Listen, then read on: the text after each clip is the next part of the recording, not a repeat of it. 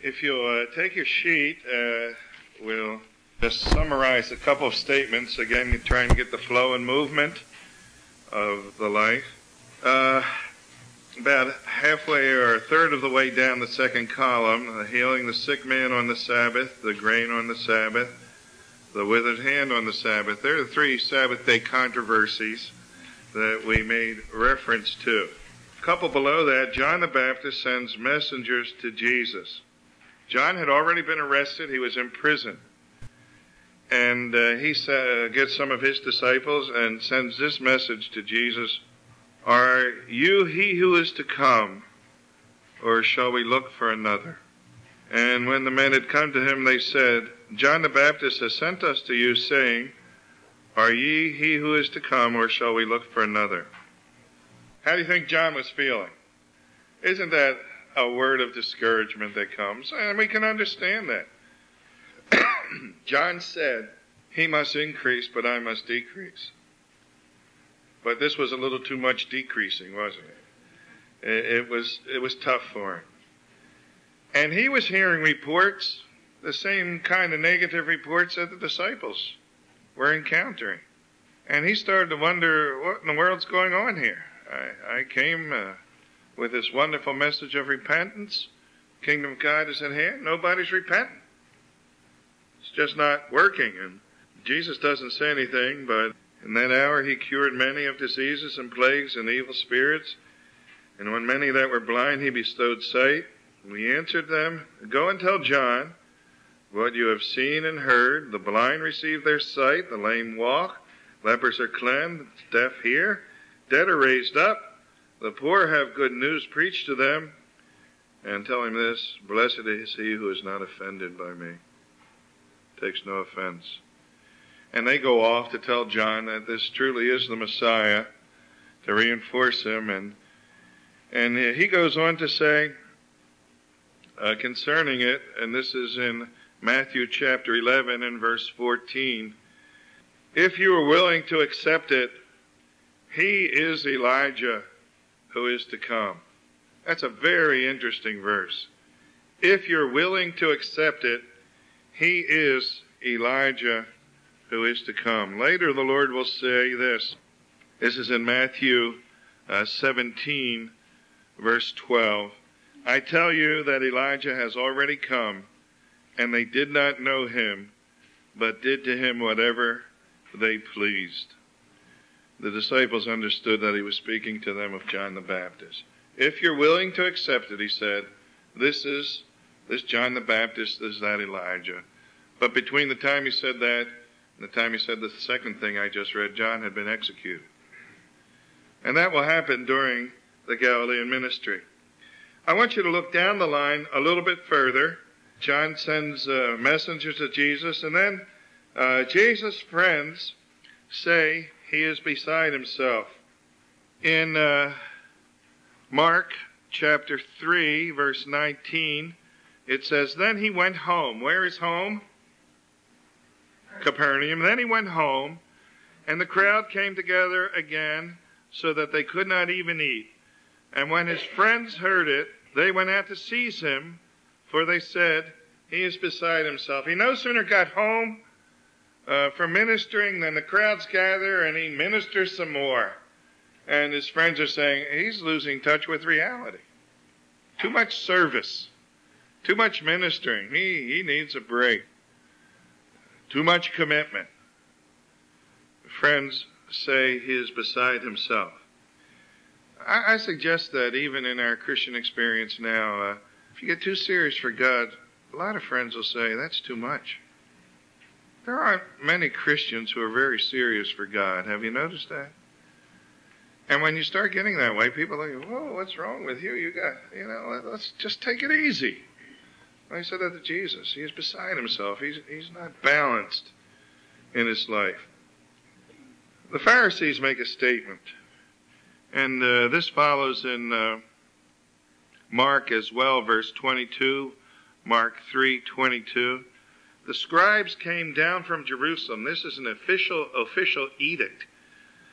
This is how we explain the miracles. He is possessed by Beelzebub. and by the prince of demons he cast out demons. Now, why did the Pharisees come up with that argument? They had to account for him some way, didn't they? Isn't this a genius idea? They said, sure, we admit supernatural things are happening.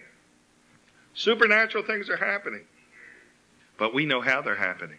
Not from God, but from Satan himself. That became an official verdict of how he did his things.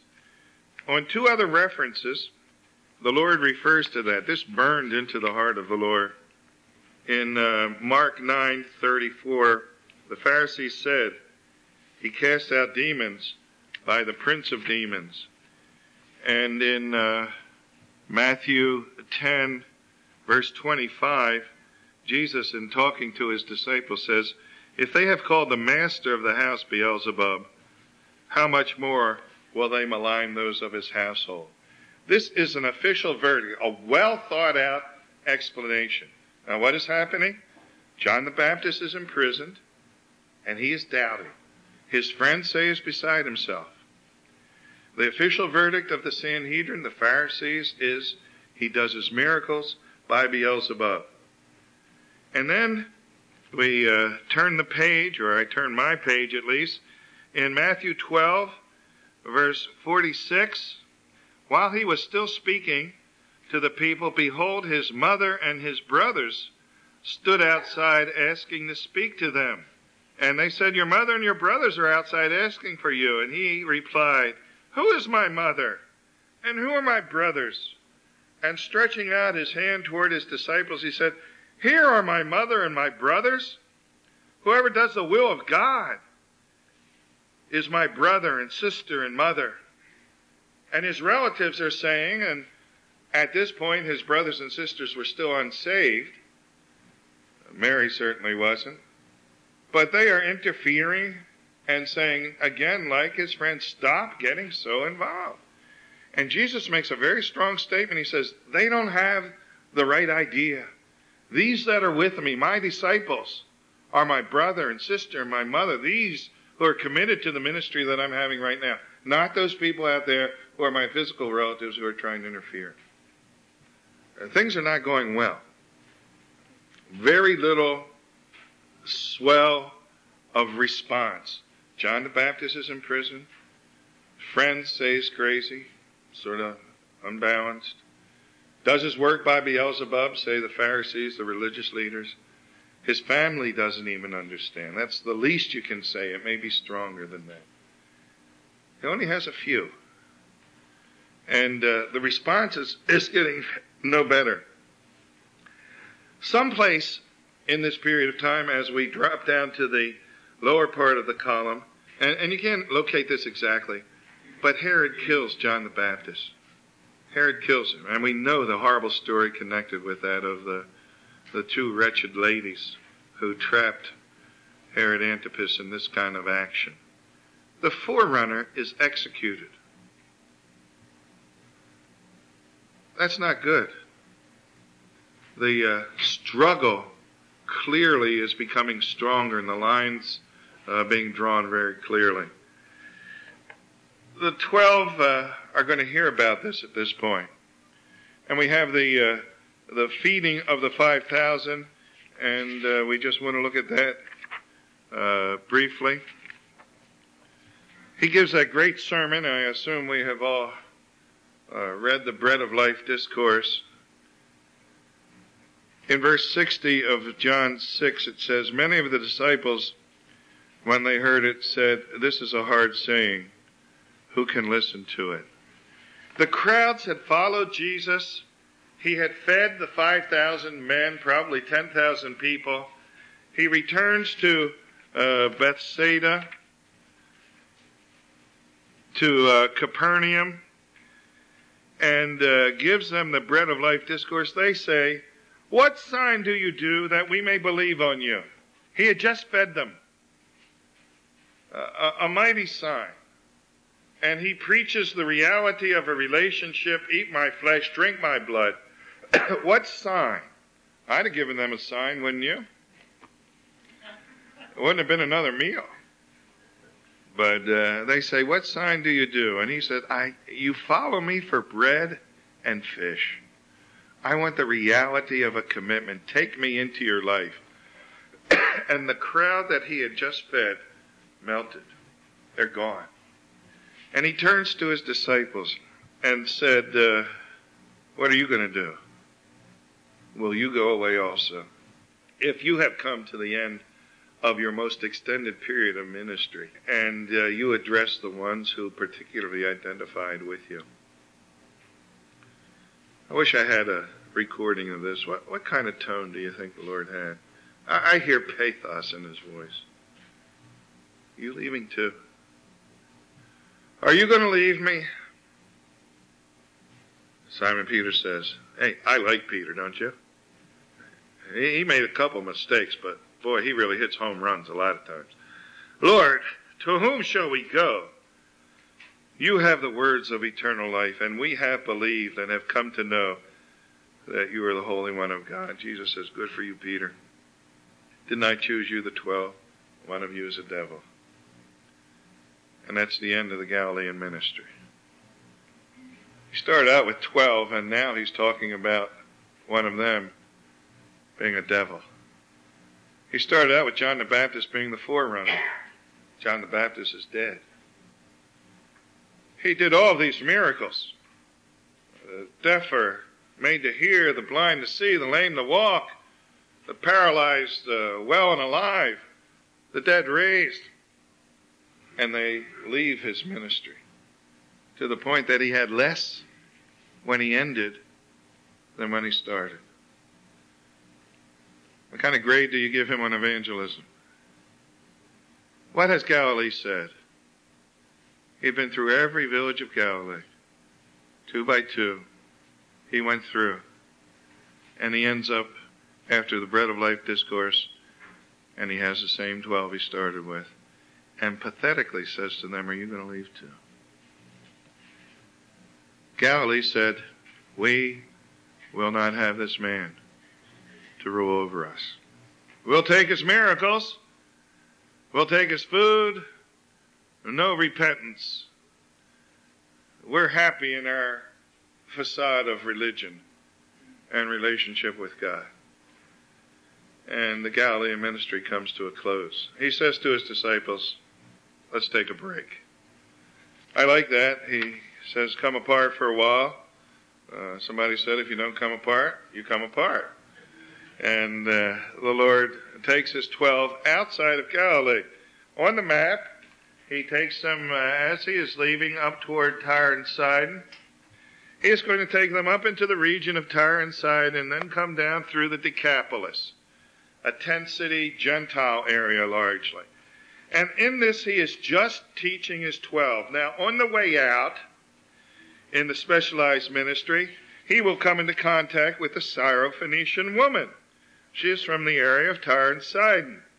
And we should look at that just briefly in Matthew 15, because here you have some of that wording that is so distinctly the period of the life of Christ. Behold, verse 22, Matthew 15:22, a Canaanite woman, this is 104 for those of you who have the harmony. A Canaanite woman from that region came out and cried, have mercy on me, O Lord, Son of David. He did not answer her a word. Now some say it's because she used the wrong title. She used the right title. She was identifying with him as the King of Israel, the Son of David. That wasn't the problem. The problem was he was not yet speaking to the Gentile world. His disciples came and begged him, saying, send her away, she's crying, she's a pest. She's crying after us. He answered, I was sent only to the lost sheep of the house of Israel. That's what he had told his disciples earlier as they evangelized. Go only to the lost sheep of the house of Israel. Here comes a Gentile pagan woman, and he doesn't even want to talk to her. She comes again. She says, Lord, help me. He answered, it's not fair for me to help you. It's not fair to take the children's bread and throw it to the dogs. How do you like that statement? That's hardly a compliment for her. What did he just say? That's right. You're dog of the Gentiles. The Goyim. And she didn't take offense to that. She was serious. She said, hey, I like dogs. I've watched dogs. Dogs always sit by the children's place at the table. They get the crumbs. That's all I'm asking for, Lord, a crumb. And he rewards her according to her great faith. Isn't that a great story? And the Lord responds to her out of his own limitations of going only to the lost sheep of Israel. The feeding of the 4,000 takes place here. Gentile territory. Notice in Matthew 15, verse 31, they glorified the God of Israel. Notice that little difference? People he fed the first time were Jewish folk. This is in his sweep out, and this is a pure compassion miracle. Just the Syrophoenician woman extended. They glorified the God of Israel. And he tells people not to tell anybody about that. Well, how do you not? But you see, it's not his purpose yet to be evangelizing in this period of his ministry. He is getting away from the crowd. And finally he does that, and he gets to his disciples all by themselves, and asks them this question in the area of Caesarea Philippi. This is in the Decapolis. Here's the question. Who do men say that the Son of Man is? A little quiz for the disciples. He wants to teach them some things here. Now, the title Son of Man is one of these interesting titles in Scripture. The words, the names are not used indiscriminately. This is the Lord's favorite title of himself, Son of Man. He most always refers to himself as the Son of Man, 80-some times. Never calls himself the Son of God. He agrees with people who call him that, but he calls himself the Son of Man. It's the favorite title of the gospel writers of the Lord Jesus. When you get out of the Gospels, it disappears from the pages of Scripture, except for 3 occasions. It occurs in Acts chapter 7 when Stephen is stoned. The Son of Man is standing at the right hand of God. It occurs in Hebrews chapter 2. What is man that thou, a quote of Psalm 8, what is man that thou art mindful of him, or the Son of Man that you visiteth him? And it occurs in Revelation chapter 4, where the Lord Jesus is referred to as the Son of Man. Isn't that interesting? Now, why? That's the big question. The title originates in Daniel chapter 7 and verse 13. And it's a very insightful thing when we read that. In Daniel 7, you are rehearsing the history of what God is going to be doing in the kingdoms. And you have the Babylonian kingdom and the Medo-Persian kingdom. And let's review this again. What's the next one? The Greek kingdom, and then the Roman, and then another kingdom. What's the next one? Yeah, that's part of the Roman, okay. What's the next one? The what? Millennium's the right answer. And in that series, in Daniel 7, you see the Son of Man approaching the throne of heaven to receive a kingdom and a crown and authority. You see, the Gospels are about the kingdom. Hebrews chapter 2 is about the coming age when the consequences of sin are reversed and a pre-fall condition is established again on the earth. That's what Hebrews 2 is all about. When man, as man, reigns as God designed it. Revelation 4 begins the acquiring of that kingdom by the Son of Man. It's more than his humanity. It's a kingdom phrase. It relates to him receiving his inheritance. And he says to his disciples, who do you say? What do the men say? And they go on and give a number of answers. He said, how about you? What do you say? Peter says, this is what we say about you. Peter's right again. You are the Christ, the Son of the living God. Is that a great statement? You're the Messiah, deity himself, here on earth with us. Jesus says, good for you, Peter.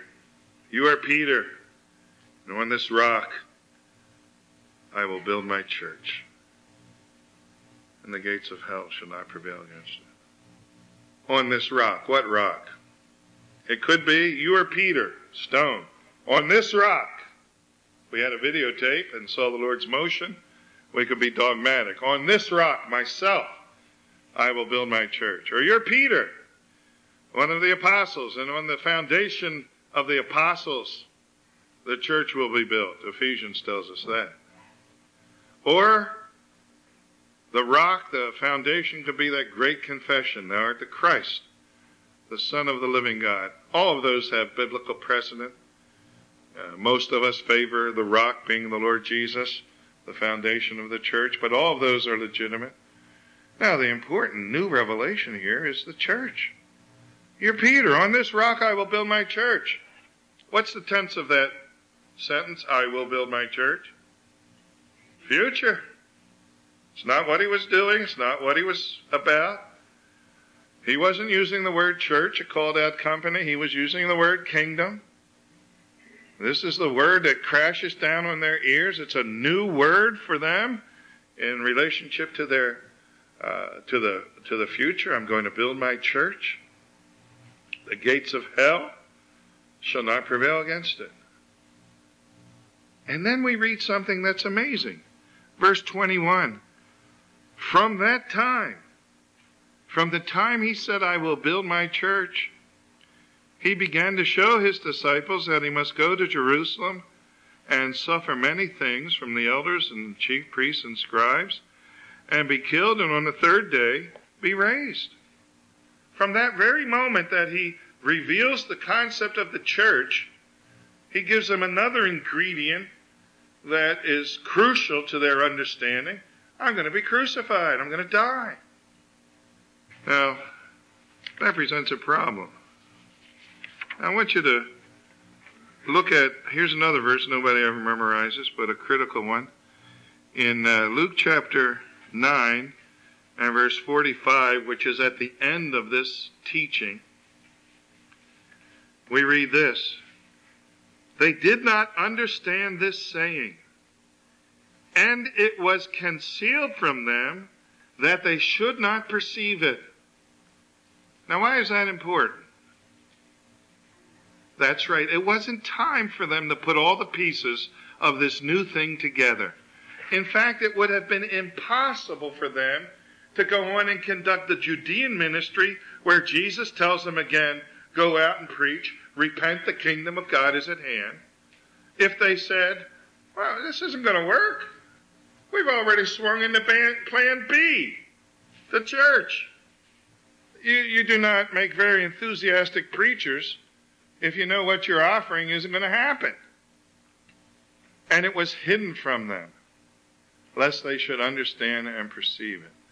That's an important concept. It's the only way I know of explaining how Jesus can tell them, I'm going to build my church, there's going to be another thing coming, and I'm going to suffer and die. It's the only way they can go into the rest of their ministry with any truthfulness and reality and enthusiasm in proclaiming, repent, the kingdom of God is at hand. We read it from our perspective and we can understand it. That there is this, what the Lord will call a delay. Later he will tell them a parable as they're going up to Jerusalem, because they supposed that the kingdom of God was going to appear immediately. He will tell them a parable of a person going into a foreign country and receiving power and returning. And he has to instruct them that there's going to be a delay in the establishment of the kingdom based on the rejection. Well, we still have 2 provinces that are going to reject. And he gives them this word of encouragement and then hides the reality of it from them. And they come out of this excited, but not very informed yet. They come out of this upbeat, but they're really not sure why. Well, from our perspective, we can understand why. The church, he introduces it here. He says, one of our sisters asked last night, well, what about the statement, true, there's some of you standing here who will not taste death till they see the kingdom. This is when it happens, right after the story, the revelation of his coming death, the institution of the church. He says, but some of you are here who are going to see the kingdom before you die. And we see him taking the three, Peter, James, and John, and they go up on the Mount of Transfiguration, and the words of the baptism are repeated. This is my beloved Son, in whom I'm well pleased. And you have there the Old Testament saints, Elijah and Moses. I'm not sure how Moses got there. There is an apocryphal story about the assumption of Moses. And in the book of Jude, you have an argument with Michael and Satan over the body of Moses. Maybe Moses was resurrected out of order. But at any rate, you have Moses and Elijah, and you have Peter, James, and John, and you have the King in all his glory transfigured before them. A little microcosm. You can't have a big microcosm. A microcosm of the kingdom here on earth. And they saw what that kingdom was going to be like. Now, in this passage, lest we miss an important thing, he continues ministry relating to church life. This is all the ministry Jesus gives in his lifetime that is related to the church. And let's look at that, because I think it's very important that we have some concept about this. In Matthew chapter 18, verse 15. If your brother sins against you, go and tell him his fault between you and him alone. And if he listens to you, you have gained your brother. But if he does not listen to him, take one or two others along with you, that every word may be confirmed by the evidence of 2 or 3 witnesses. If he refuses to listen to them, tell it to the church. And if he refuses to listen even to the church, let him be to you as a Gentile and a tax collector. This is the only thing Jesus tells us about church life in his human experience. That's strange. I'd have picked something else myself.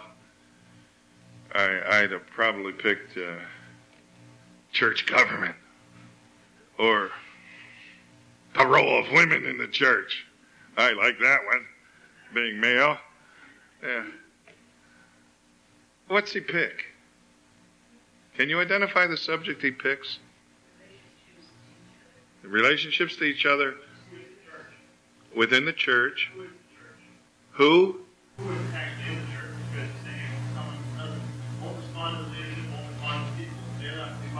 That's right. It's a discipline. If any man sins against you.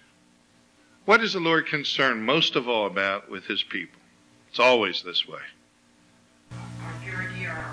Our purity, our sinlessness. He wants us to be holy people. The one thing Jesus talks about, when he takes a look into the future about church life, he says, I want you folks to handle sin. I don't want sin amongst my people. Has he always been that way? Always have been. You remember Achan? Don't want sin. Does he want sacrifice? He wants obedience. Does he want confession of sin? He wants us not to sin. When we do sin, he wants confession. He said of the sacrifices of the Old Testament, ultimately what? I've had enough of this. Sacrifice and offerings, no more. I want somebody who delights to do the will of God. And Jesus will take those words on himself. The author of Hebrews will. I delight to do thy will, oh my God. He wants obedience. He wants people who don't sin. And when Peter writes about the characteristic of God that we are to imitate, what does he say? Be ye holy. It is the controlling attribute of God. I was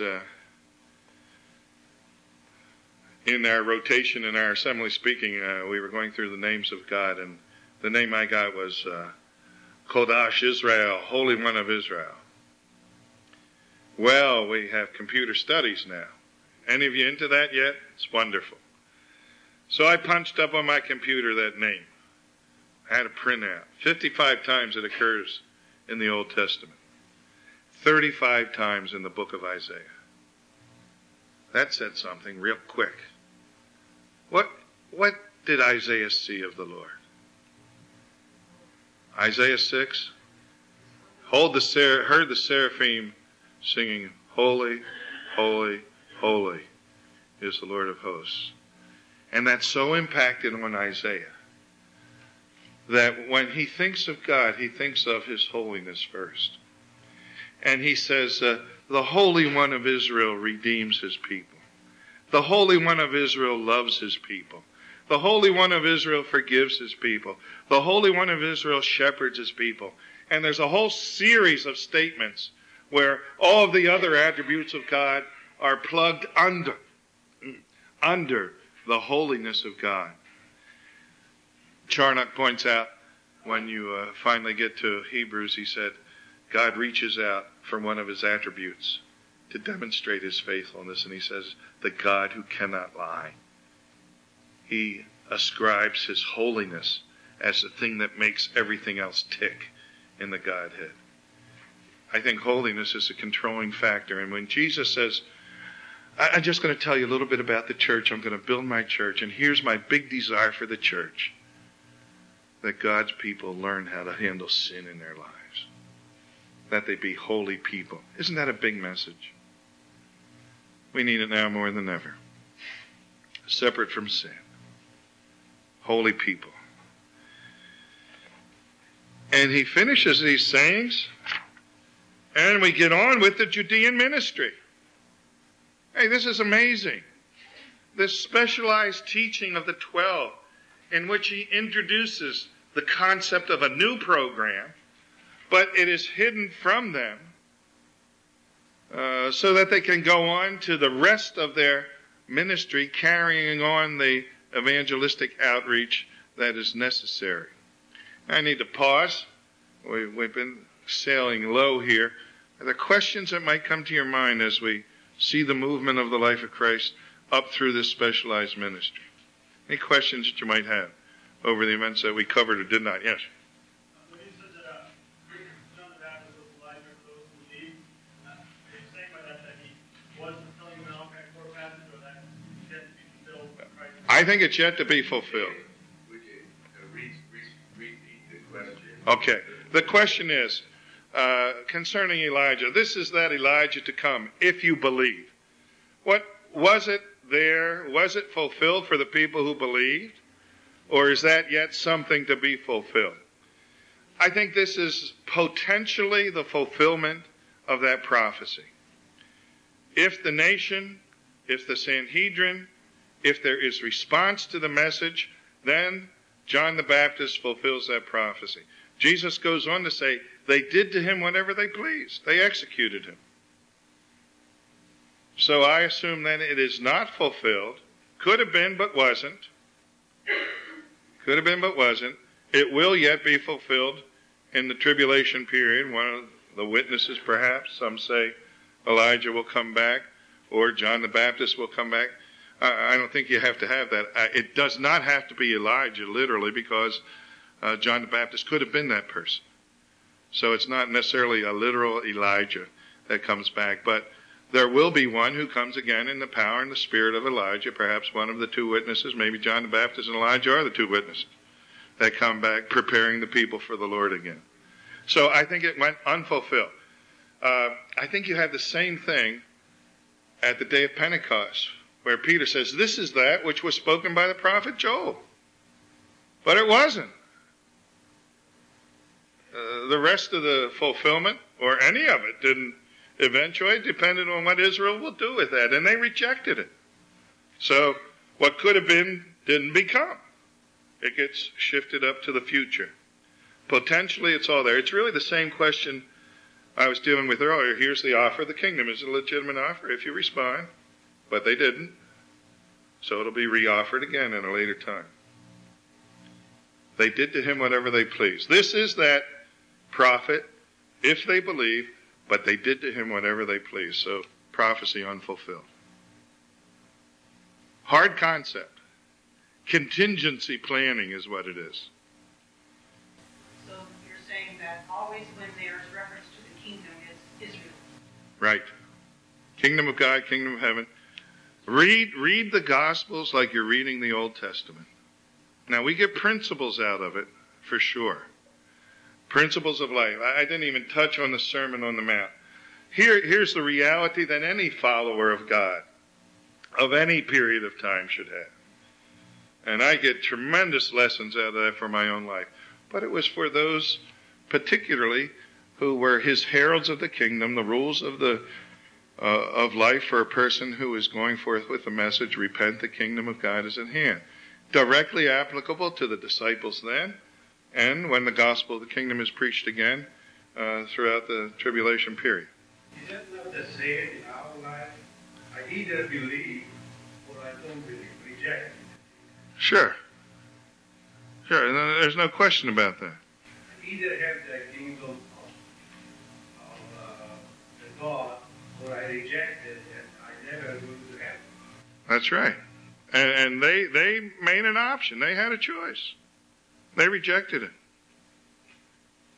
I remember the lesson, but at one point the Lord says the kingdom is in you. A good translation of that is in your midst.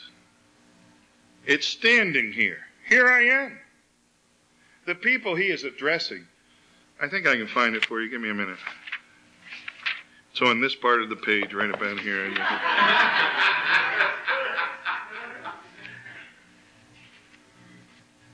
The people who ask that question are his enemies, the Pharisees.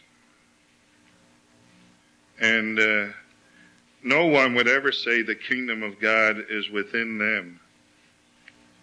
And I have to find that so I can prove it, so give me a minute. Can anybody find it in the concordance? Do you know it by heart? Any of that good stuff? That's a very good question. I need to answer that for you, so just give me a minute to find it.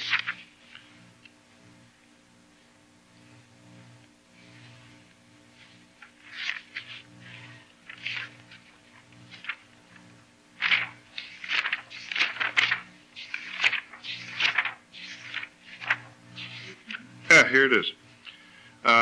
It's Luke 17,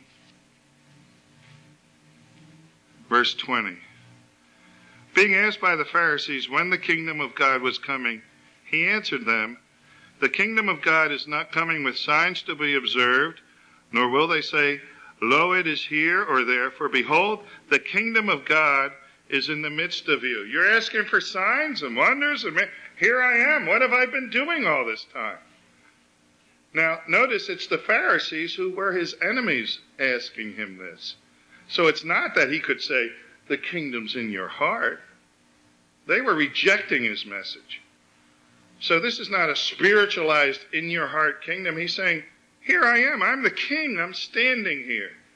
The kingdom of God is in your midst. Your responsibility is to repent, and the kingdom will come.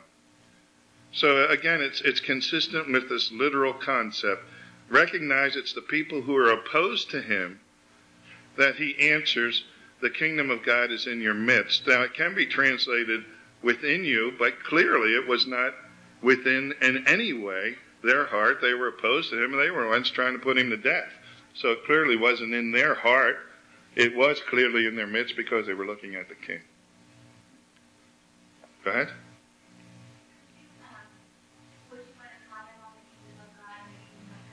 Yeah, I don't think there's a difference. They are used, when you put the parallel together, Jesus will say, one column, a Mark column, say will have the kingdom of God, the Matthew column will have the kingdom of heaven. So, if they're used interchangeably by the authors, where Jesus, he surely didn't say kingdom of God / heaven. He used one word or the other, but when the writers think about what he said and write it down on the paper. One will use the term kingdom of God, another will use the term kingdom of heaven. So I can't see a big difference if they seem to be used interchangeably. Now some will say, in broad terms you can say the kingdom of God is reality, and the kingdom of heaven is his rule over all people. And most of the time that fits, but not all the time. I come down on them basically being used interchangeably. You have a viewpoint on that? Some do. I've heard and seen charts about that, trying to reconcile it, but it seems like these are equal terms describing the same thing. Please turn the tape to side 2.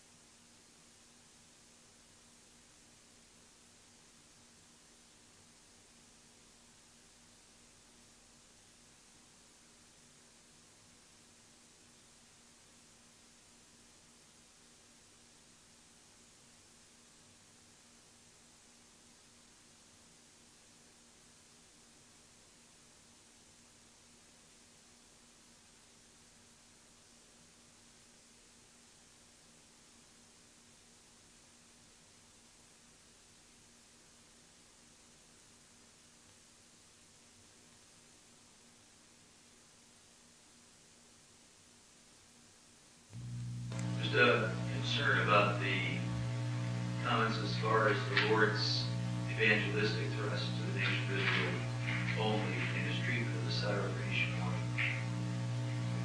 The Lord had extended himself to the centurion's servant prior to this.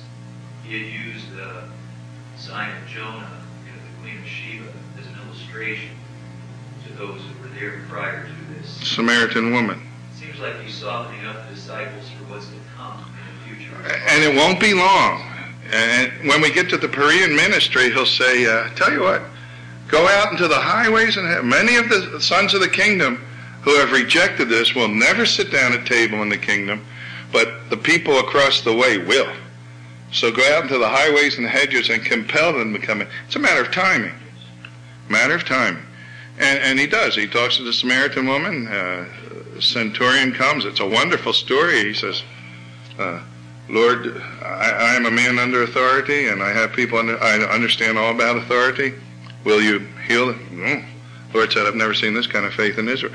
Fact of the matter is, if it were not the Lord, he'd have turned to Gentile evangelism early on, because the response was much greater there.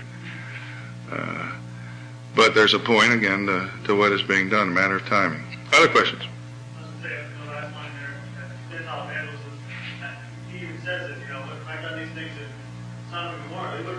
Sure. Sure. That's at the end of the Galilean ministry. And that's an amazing statement for a lot of reasons. I use that passage, and we did when we were looking at doctrine for the omniscience. It shows he knows all things real and potential. That if the works done here would have been done there, they would have repented. They'd remain till this day, those cities. It shows us something else about God's sovereign dealing. That he can see that certain people would have responded given the opportunity, but they weren't given the opportunity. That's a mind stretcher right there. If these works would have been done there, they would have repented, but he didn't choose to do them there. He chose to do them in a place where they wouldn't repent. That's a mind-boggling statement. And it's one of the verses we have to deal with as we're trying to put together all these pieces about how God works out his plan of salvation for us. Now again, we've skimmed through a lot of sections here, and it's instructive for us to recognize the specialized ministry and how the veil is lower than one that, so that they cannot understand the details of that until later. They have a wonderful aha experience, is what Jesus promises when the Holy Spirit's come. He's going to bring all these things to your remembrance, and then they write it down for us. Any other questions before we can move on a little bit ahead into the Judean ministry? Okay, we have 2 provinces left to evangelize, the Judean, and we'll take a look at some of the events in the Judean ministry at this time then.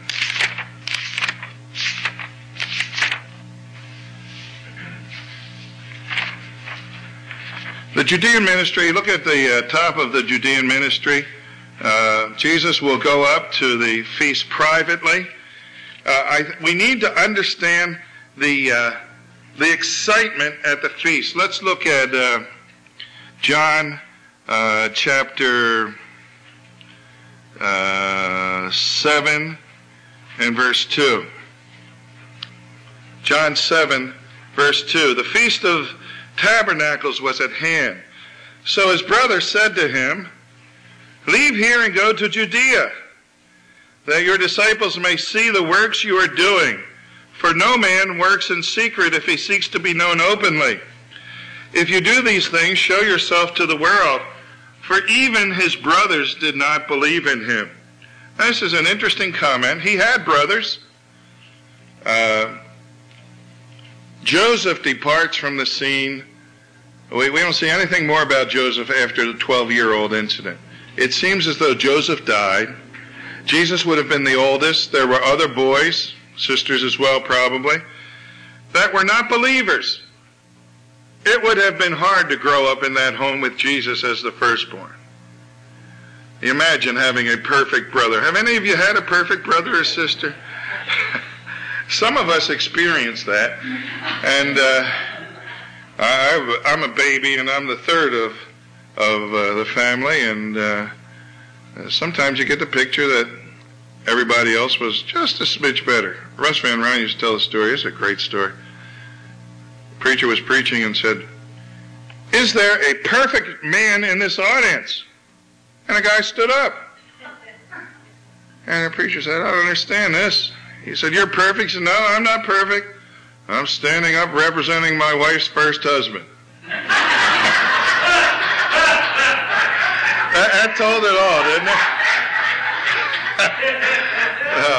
They got great insight into that new marriage. Well, they were not believers. His brothers were not believers. And they're kind of mocking him now. He said, Jesus is at Nazareth, and he said, "Look, you're never going to be made king in Nazareth, a little hick town up in Galilee, the agrarian center of Palestine, up in the breadbasket area. Go up to Jerusalem." And Jesus says, "I am not going up to the feast." So saying, he remained in Galilee. But he fooled them. After his brothers had gone up to the feast, he also went up. Does that bother anybody? I'm not going up to the feast. So after his brothers left, he went up.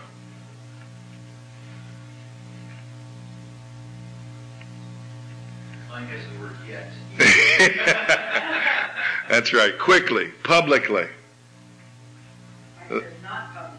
Yeah, he's not going to go up publicly. He's going to go late for the feast. He's going to go up in a private way. And the fact is, this is the passage where we have the foxes of the holes and the birds of the air have homes, but I don't. He's going up privately. He has some of his disciples with him, but he's going up privately. He's not making a big first day entrance. And that's what they were saying. Go make a show. He said, no, I'm not going to do that. But there is a stir in the air. In verse 11 of John 7, the Jews were looking for him at the feast, saying, where is he? See, his timing was on purpose. And there was much muttering about him among the people. Some said, he's a good man. No, he's leading the people astray. Yet for fear of the Jews, no one spoke openly of him. Now, we had a round before we sang a round. I want to get you to have a feeling of what was going on in Jerusalem. And we're going to do it the same way. I want you all to say to yourselves, mutter. Mutter, mutter, mutter, mutter. There was much muttering. This is one of those kind of words. And I want you to start it, and then I'll give you a signal for you to say mutter 5 times. Mutter 5 times, mutter 5 times. Okay? You start it. Do you hear what was happening? Okay. There are all these little knots of people around, and you go up and they're talking about something. You can hear them talking all over the place, all over the temple courtyard. You get up there, and just as you're closing in, what do? They stop talking. They change the subject. Have you ever come into a situation like that? Oh, that's tough. You feel like saying, did I say something wrong? Don't I have my clothes on right? What's something wrong here? You stop talking as soon as they were afraid. For fear of the Jews, no one spoke openly. About the middle of the feast, verse 14, Jesus went into the temple and taught. He's here now. The Jews marveled at it, saying, how is it that this man has learning when he has never studied? That's our student's favorite verse.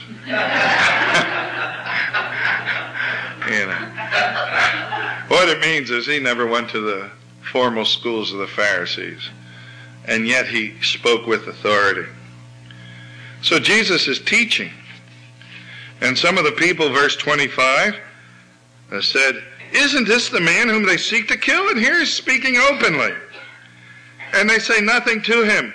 Can it be that the authorities really know that this is the Messiah? Yet we know that where this man comes from. And when the Christ appears, no one will know where he comes from. Well, that's not true. Now, there's a perplexity here. With Jesus preaching and teaching in the middle of the Feast of Tabernacles like this, and the inactivity on the part of the Sanhedrin, it looks like their hands are tied.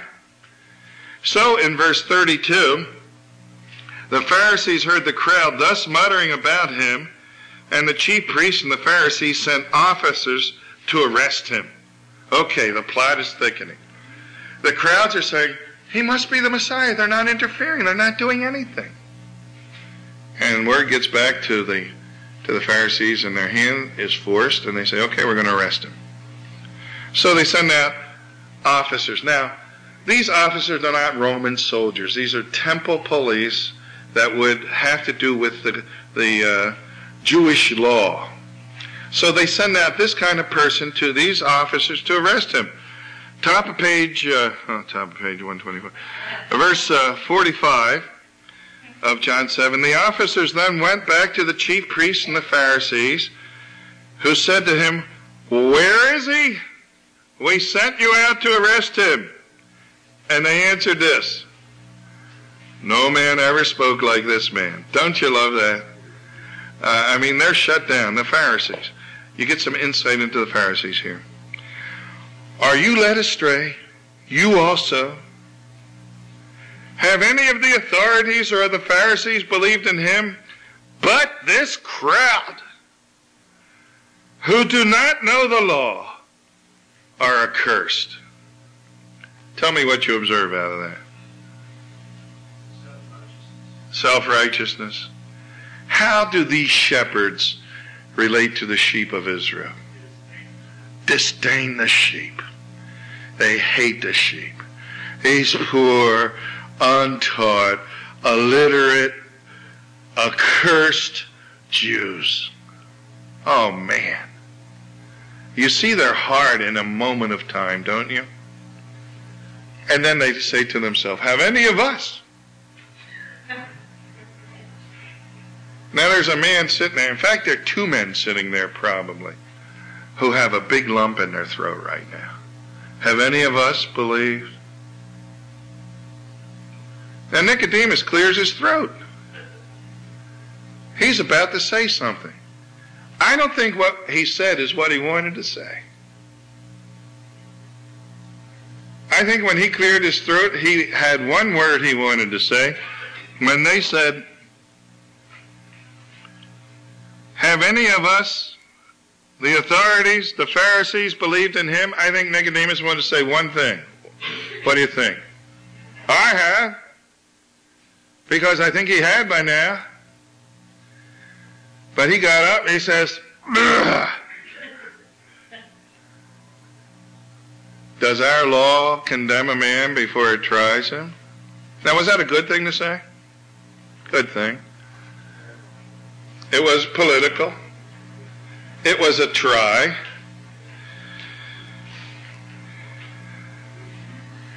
We'll read later that even some of the Pharisees were believers, but secretly, for fear of the Jews. Is it possible to be a secret believer? I've been a secret believer to a lot of people. They've never heard what I believe. Even sometimes when I've had opportunity. And I sit down next to the person on the airplane and you get into those meaningless conversations. What are you going to do? Oh, going to a conference. I hope he doesn't ask me the next question. Which is, what kind of conference? Then once they say that, you're dead. A Bible conference. Oh, a Bible conference? You're a preacher. Yes, I'm a preacher. You know. And then you have to, do any of you get that way that just soon not talk to the person sitting next to you? Anybody? Am I the only one? I can keep it secret. In fact, most Christians have it down to an art, keeping it secret. Most of our neighbors don't know what we believe. They know we're good people, that we don't beat our wives or our dogs, or at least our wives. Yeah, but we can keep it secret. Do you have to confess it to be a believer? I hope not. Hope not. The confession of Romans 10:9 and 10 is to God. You're saying, so I agree with you, God. I'm saying what you say about Jesus Christ. There are all sorts of Muslims who are Christian, who are secret believers. Yeah. They don't live long otherwise. A lot of them. And it's not quite, and a lot of them aren't baptized. They choose not to make a statement, just to live. And I have sympathy for that, don't you? I can understand that. And I think Nicodemus is like that. He wants to say something. Does the law judge? Are you from Galilee too? Search, and you will see that no prophet is to rise from Galilee. Well, they got two problems there. Prophet ever come out of Galilee? Sure. And besides that, Jesus didn't come from Galilee. Where did he come from? Bethlehem, just where it said the Messiah would come from. So they were wrong on two counts. It is during this ministry that another paragraph. How many of you have verse 53 in John 7 in different size print? Any of you have that? You don't have it there. Where is it? The first 11 verses of 8 I don't have. Oh my goodness. Back of John. Now this is one of the other passages that falls into the same category of that angel passage. There's some manuscript problems. I personally think this whole paragraph belongs in the text. It is very Christ-like, whereas the other thing was not very God-like. This one really is. And the Pharisees are trying to trap the Lord Jesus so that they can arrest him. So, the story goes this way in verse 53. The scribes, early in the morning, he came into the temple, and all people came to him, and he sat down and taught them. The scribes and the Pharisees brought a woman who had been caught in adultery. What's the problem with that? Yeah, where's the man? I mean, come on. They've been caught in the very act, they say. This woman's been caught in the very act. This is an accepted practice down through history. You talk about the woman of ill repute. Well, what about all the men? Well, they're the leaders of the city. You know. There has been that degree of guilt of just one party where there are clearly two involved. But this was a plot. Probably one of the Pharisees was the guy. How could you catch it? It's hard to catch a person in the very act. And they throw her down in front of Jesus and said, this woman's caught in the very act of adultery. Now, what would you do about that? And the Lord, boy, this is a great answer. This woman's been caught in the act of adultery. Now in the law, Moses condemned us to stone such. What do you say? This they said to trap him, to bring some charge against him. Jesus bent down and wrote with his finger on the ground. Nobody knows what he wrote. I have some ideas. I think he put a big Roman numeral 1 down, first of all. And you got the first commandment. It was probably the Hebrew letter. And the first commandment. The second commandment. And the third commandment. And as you go through the commandments, it starts striking home, doesn't it? No, I've never committed adultery. I've never murdered anybody. Well, Paul picks out one of the commandments as the easiest one. Which one's he pick? Thou shalt not covet. Anybody guilty of that one? You don't even have to move to covet. You know, you hear somebody come and sing a hymn in the morning, and you say, I wish I could sing like that. You know? You don't even blink. Nobody knows you're sinning. The lady sits down in front of you, throws her coat back, and you see a Neiman Marcus label. I say, man, I wish I had that coat. You don't even think. You know, nobody knows what's going on. Coveting is a totally private sin. It's the easiest of all sins. It's very difficult to rejoice in somebody else's prosperity. Have you ever noticed that? It really is. The first time you drive the new car up to the meeting, don't you have terrible feelings that Sunday? You know somebody's going to say something. Hey, you rob a bank? Got a raise? Nice car? And they're not all compliments. They're kind of jealousy statements, coveting statements. We all do it. And as Jesus, and I'm not sure he's writing that down, but it would make sense as he goes down this, the men start to leave. And notice the significance of the order. How's it go? Oldest to the youngest.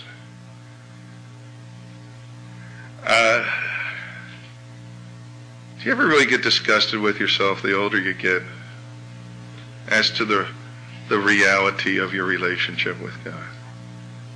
You know, we're growing, but boy, there's still so much of the old man all the time. And when the Lord is doing the convicting, as he seems to be doing here, the old person who's been around for a long time says, boy, I have really fallen short of the glory of God. And it's one of the reasons I think we become better and better worshipers as we walk with the Lord. We kind of get to really understand who he's forgiven and how much he's forgiven and how regularly he forgives and how gracious he continues. Isn't it true? Man, from the oldest to the youngest, they start wandering off, and the Lord's left alone with this woman, and he doesn't back off. He's full of truth and grace. He says, go and don't do it again. Sin no more.